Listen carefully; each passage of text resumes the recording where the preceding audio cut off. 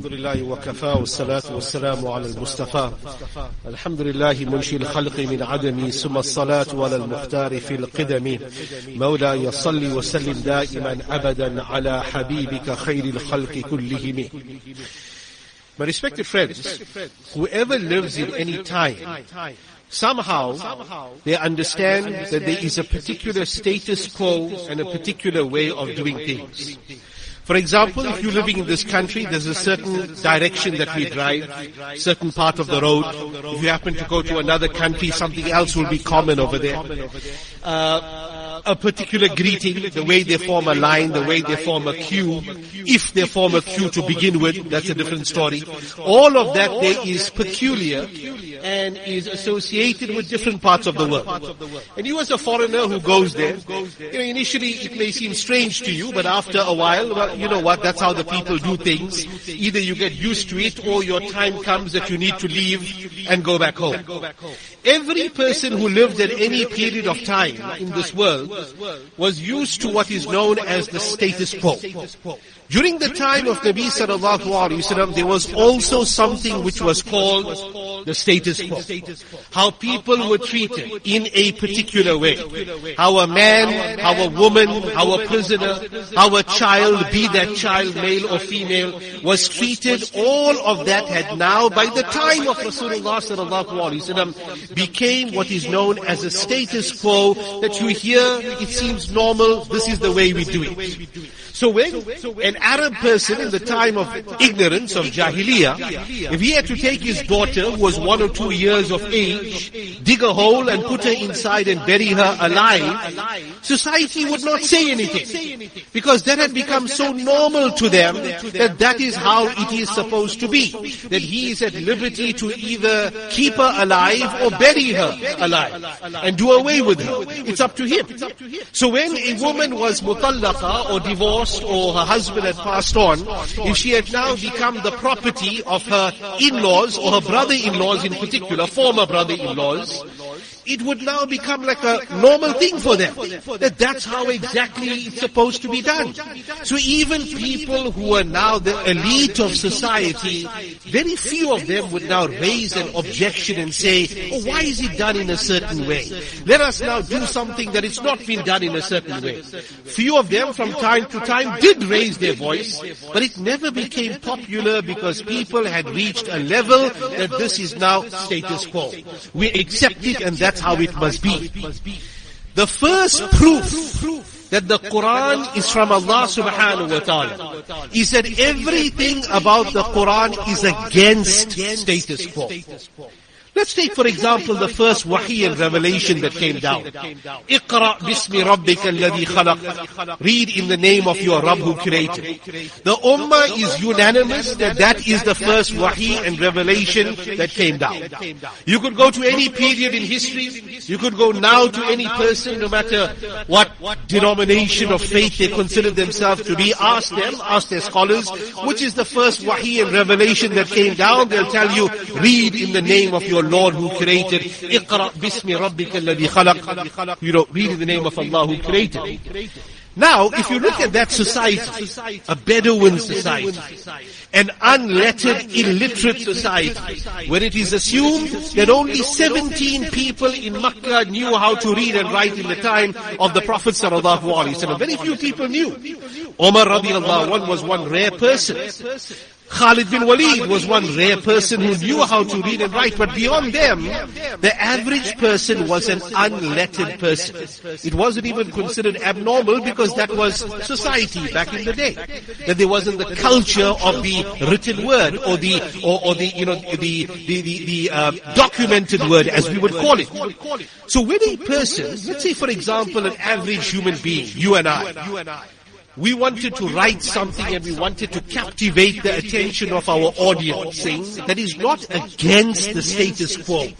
Something to captivate them will have to be in line with the status quo of something that will excite them. If I'm writing for a teenage audience, I'm going to write it in a certain way, that it was thunder and lightning and a car was stuck in the middle of the road. Why?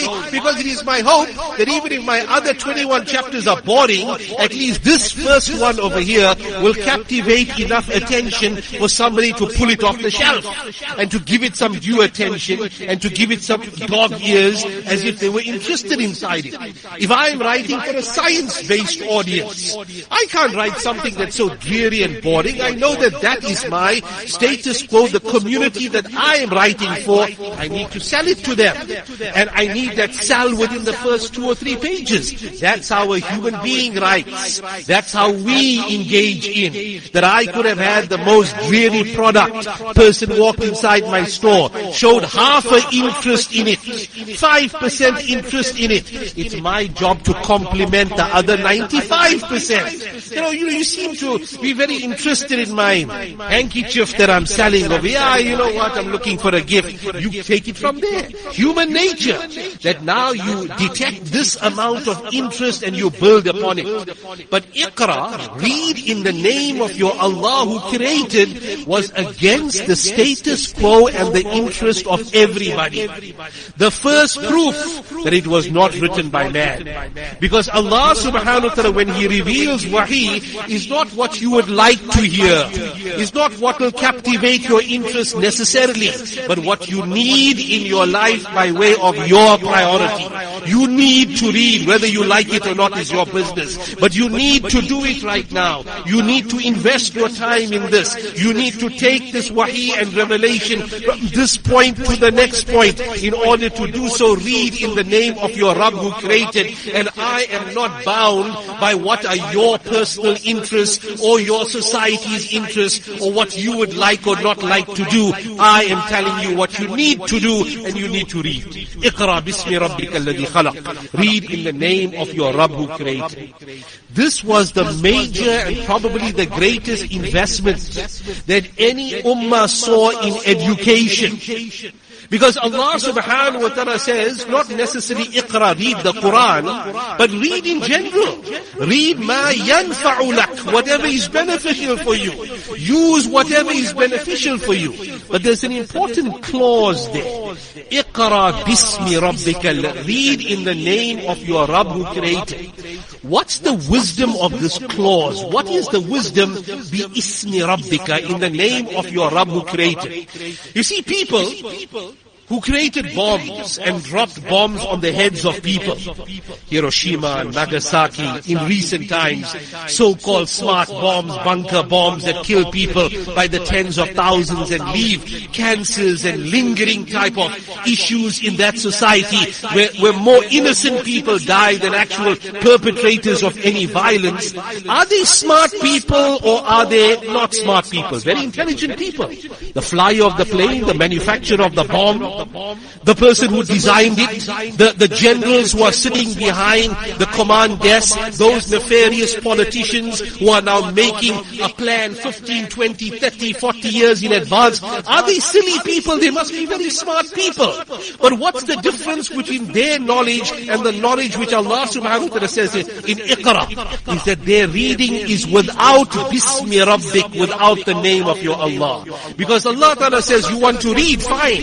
But if you are not going to read in the name of your Allah, then that very same knowledge, even if it be the knowledge of your world, will become a source of harm for somebody, even yourself. That instead of you using that very same skill for how many alleviation, poverty alleviation, and how many things that people could possibly do, you will now be inclined to use it to what will benefit you and allow you to rise up the echelons of society, politically, militarily, whatever the case may be. You would not think of the suffering humanity because you have not read in the name of your Allah who created. Hence Allah subhanahu wa ta'ala cautions the reader of the Quran that you want to pursue beneficial knowledge, fine, do so. But if you are going to do so, do it in the name of your Allah who created. We are at the beginning of the academic year. And that academic year is not simply restricted to our first graders, matriculants, grade 11, university students. Ultimately, every father, every grandfather, every uncle, every lift club uncle, every lift club aunt, auntie is part of the process of education, directly or indirectly. The fact that you are here as an uncle supporting the child, you know what, you did well in school, alhamdulillah, here's a lollipop, here's 50 rand, you lending your support towards the effort itself, you're part of the system.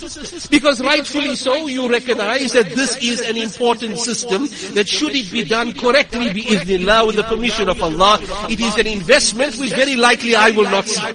Nobody seated here would likely see the investment that is going inside a grade R child. You'll be dead by that time, 20, Allah Ta'ala knows best, but with all likelihood the way it's going, by the time they are ready to function and give to society in a macro way, those who are seated here will either be in the twilight of their lives or gone. But still you do it. And still the previous generation did it. And still before them they did it. Why? Because they realized that this is the ultimate investment. You know who was the master of this investment? Nabi sallallahu alaihi wasallam himself. We started this discussion about speaking about the status quo, about how certain things are done in society at a certain time.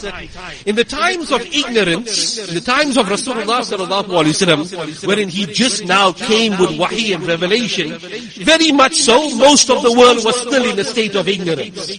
The way they would conduct wars, the way they would behave, the way they would distribute inheritance properly or non-properly, or the way they would interact, all of that culture was still what is termed hadithu ahdin bi jahiliyyah, still very close to the days of jahiliyyah. So too was their warfare.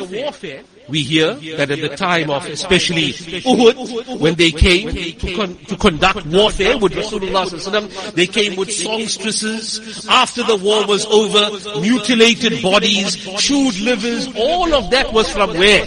Not the modern system of warfare. It was from where? It was from the days of ignorance, which they considered this type of behavior to be normal and to be a showing of strength over a vanquished enemy. So this now was the culture at that time. Part of the culture of that time is that if a prisoner of war comes to you, there was either one or two things that you could do with that prisoner. If this person was reasonably wealthy, came from a wealthy family, fix a ransom on his head. So at least now, okay, we're not going to execute him, but we'll get some money on his behalf and we can distribute the money and it'll be good for the, what we're going to do with his dead corpse anyway. That's one of the options. The second option was, which was the less common option by the way, put him up for sale. Right? Anybody wants to buy him. And normally the people who he might have been responsible for so-called offending in previous years, maybe he was a soldier of the past and he killed somebody or he hurt somebody, they will be the first to come and buy him. As has happened to a number of Sahaba radiallahu anhum, that they were purchased by families who they were responsible for killing, especially in Badr years earlier, and who they now took to the gallows and, to show their revenge. So that's another way, monetary at the end of the day. Ultimately, the third and final option was you yourself execute him. There was no culture of putting him in community service, let him sweep the roads, let him do this, let him do that. That's now, later on. But in those days, it didn't exist. It was unheard of in the days of Jahiliyyah. So now, and after the occasion of Uhud, after the battle of Badr, the first battle, after the battle of Badr, 70 dead amongst the kuffar. But there were 70 captured. There were 70 prisoners of war that were now brought to Madinatul Munawwarah. Allah subhanahu wa ta'ala prior to Badr had not revealed any direction and indication of what to do with prisoners of war. Because prisoners of war didn't exist. This was the first big battle that took place between the Muslims and the kuffar. Everybody thought one thing, as in the days of the past. Either if the guy is rich, we're going to put a ransom on his head, and his family can come with a sack of money and he's free to go. Or alternately, he's going to be put to death.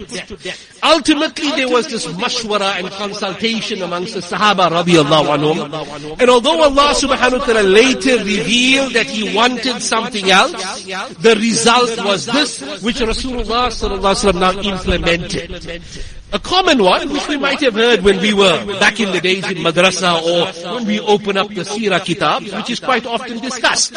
Either that individual pays ransom and he's scot-free, he's free to go. If he can't complete the full ransom, then we can have a negotiated terms. Maybe he can pay 50% now, and he can now promise to pay us later.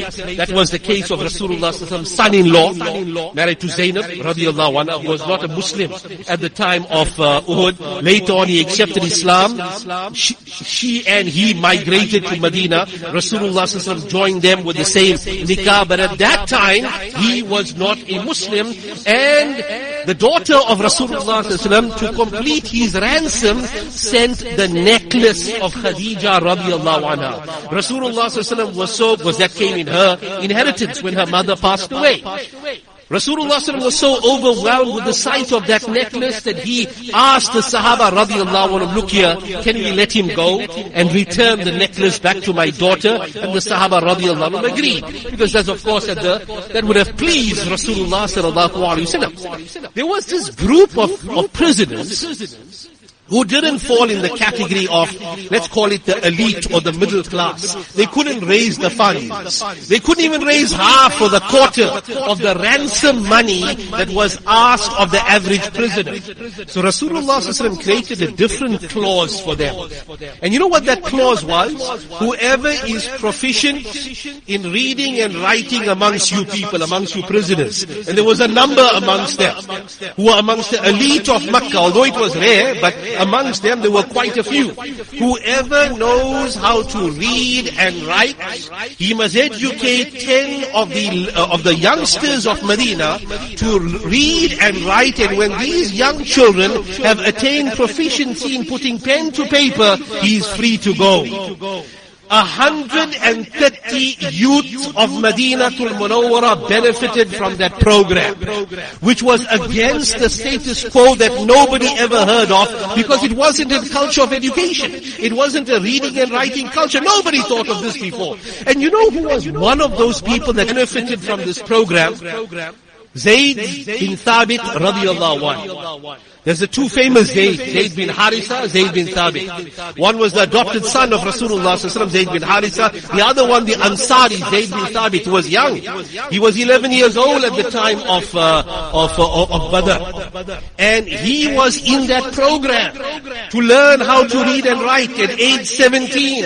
When Rasulullah ﷺ started to send different letters to all the different communities of the greater Arabia area to invite them towards Islam.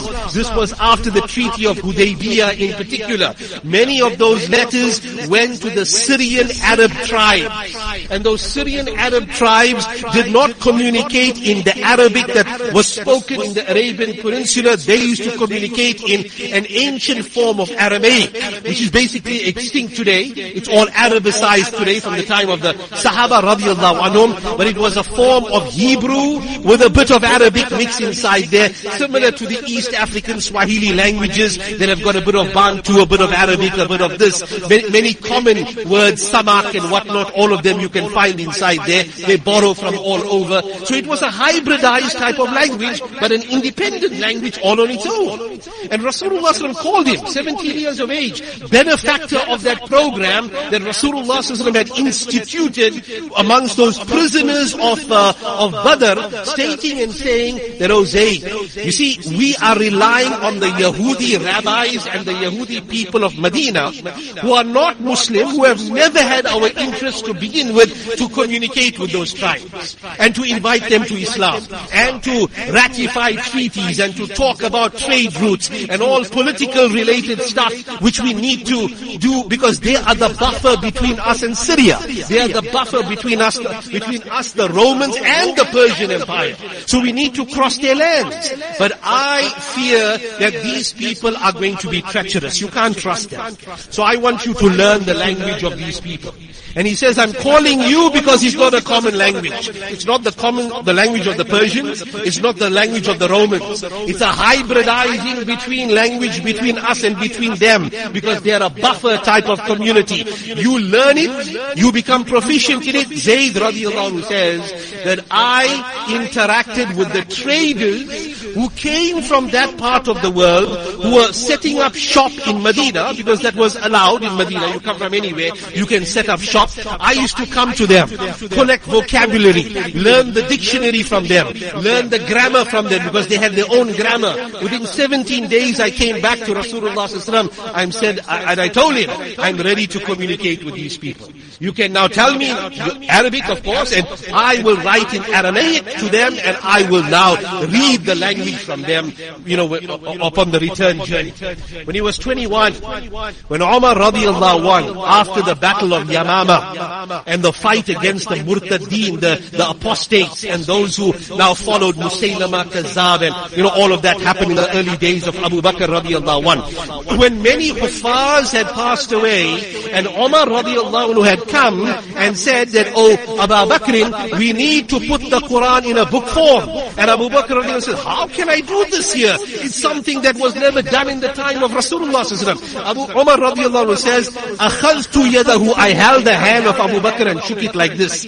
Listen to me on this one, listen to me on this one. Until Abu Bakr radiallahu anhu finally said, okay, ya Umar, you know what, the Prophet sallallahu alaihi wasallam had great respect for your wisdom and your foresight, we're going to do it. But who's going to do it? Who's going to go to person, because it was never compiled in the book form during the time of Rasulullah sallallahu alaihi wasallam. A bit of bark over here, a bit of hide over here, a bit of stone here and there, distributed amongst the whole of Medina.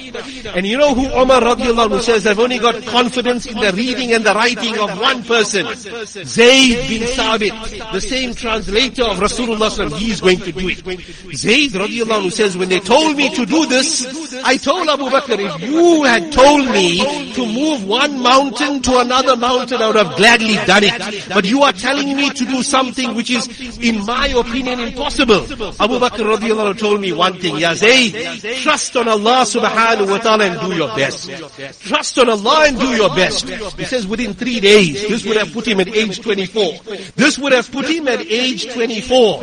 I had completed the compilation of the Quran. Abu Bakr radiallahu anhu was already gone, he was deceased, and I presented it to Umar radiallahu anhu. Umar radiallahu anhu on the mimbar held the Quran in its first time compiled, cover to cover, and he says, Hadi hujjatuna, that this is our proof, this is our proof. The result of the foresight of Rasulullah sallallahu alaihi wasallam at the time of Badr, Rasulullah sallallahu alaihi wasallam is not there, Abu Bakr is not there. 70% of the Sahaba who participated in Badr are not there. But the investment that they made, that the captive of Badr must teach the youngster reading and writing and beneficial education, is being yielded by the Ummah and experienced by the Ummah today. That you pick up that Mus'haf from the Quran Kareem, thousands of Huffaz across the world pick up that copy. Zayd radiallahu anhu, have a good mention for him, the scholar, the scribe who benefited from that. The foresight of this Ummah when it came to education, but at the same time, my respected friends, beneficial education. We know that the education that is out there, that is branded as secular and academic, is fraught with different type of issues and concerns. It's not going to take, and it cannot take any miracle or any overnight issue to change it in a way that how it was at the time of the glory days of Islam, wherein it should be. But at least every parent, every teacher, every ustad, every person should be aware and be involved that, okay, this is the education that my child is bringing home. I will take an interest in it. And if I find anything that is contrary towards my deen, and it is forced upon them, because that's the system that everybody is now living in, unfortunately, it's not going to get any better. You living here, it's going to get even worse for that matter. You be proactive as an alim, as a teacher, as a parent, that you know what, this 99% here is beneficial. This issue here is against the culture of our deen when it comes to whether it may be Darwinism, whether it may be, all those freedoms. You be proactive.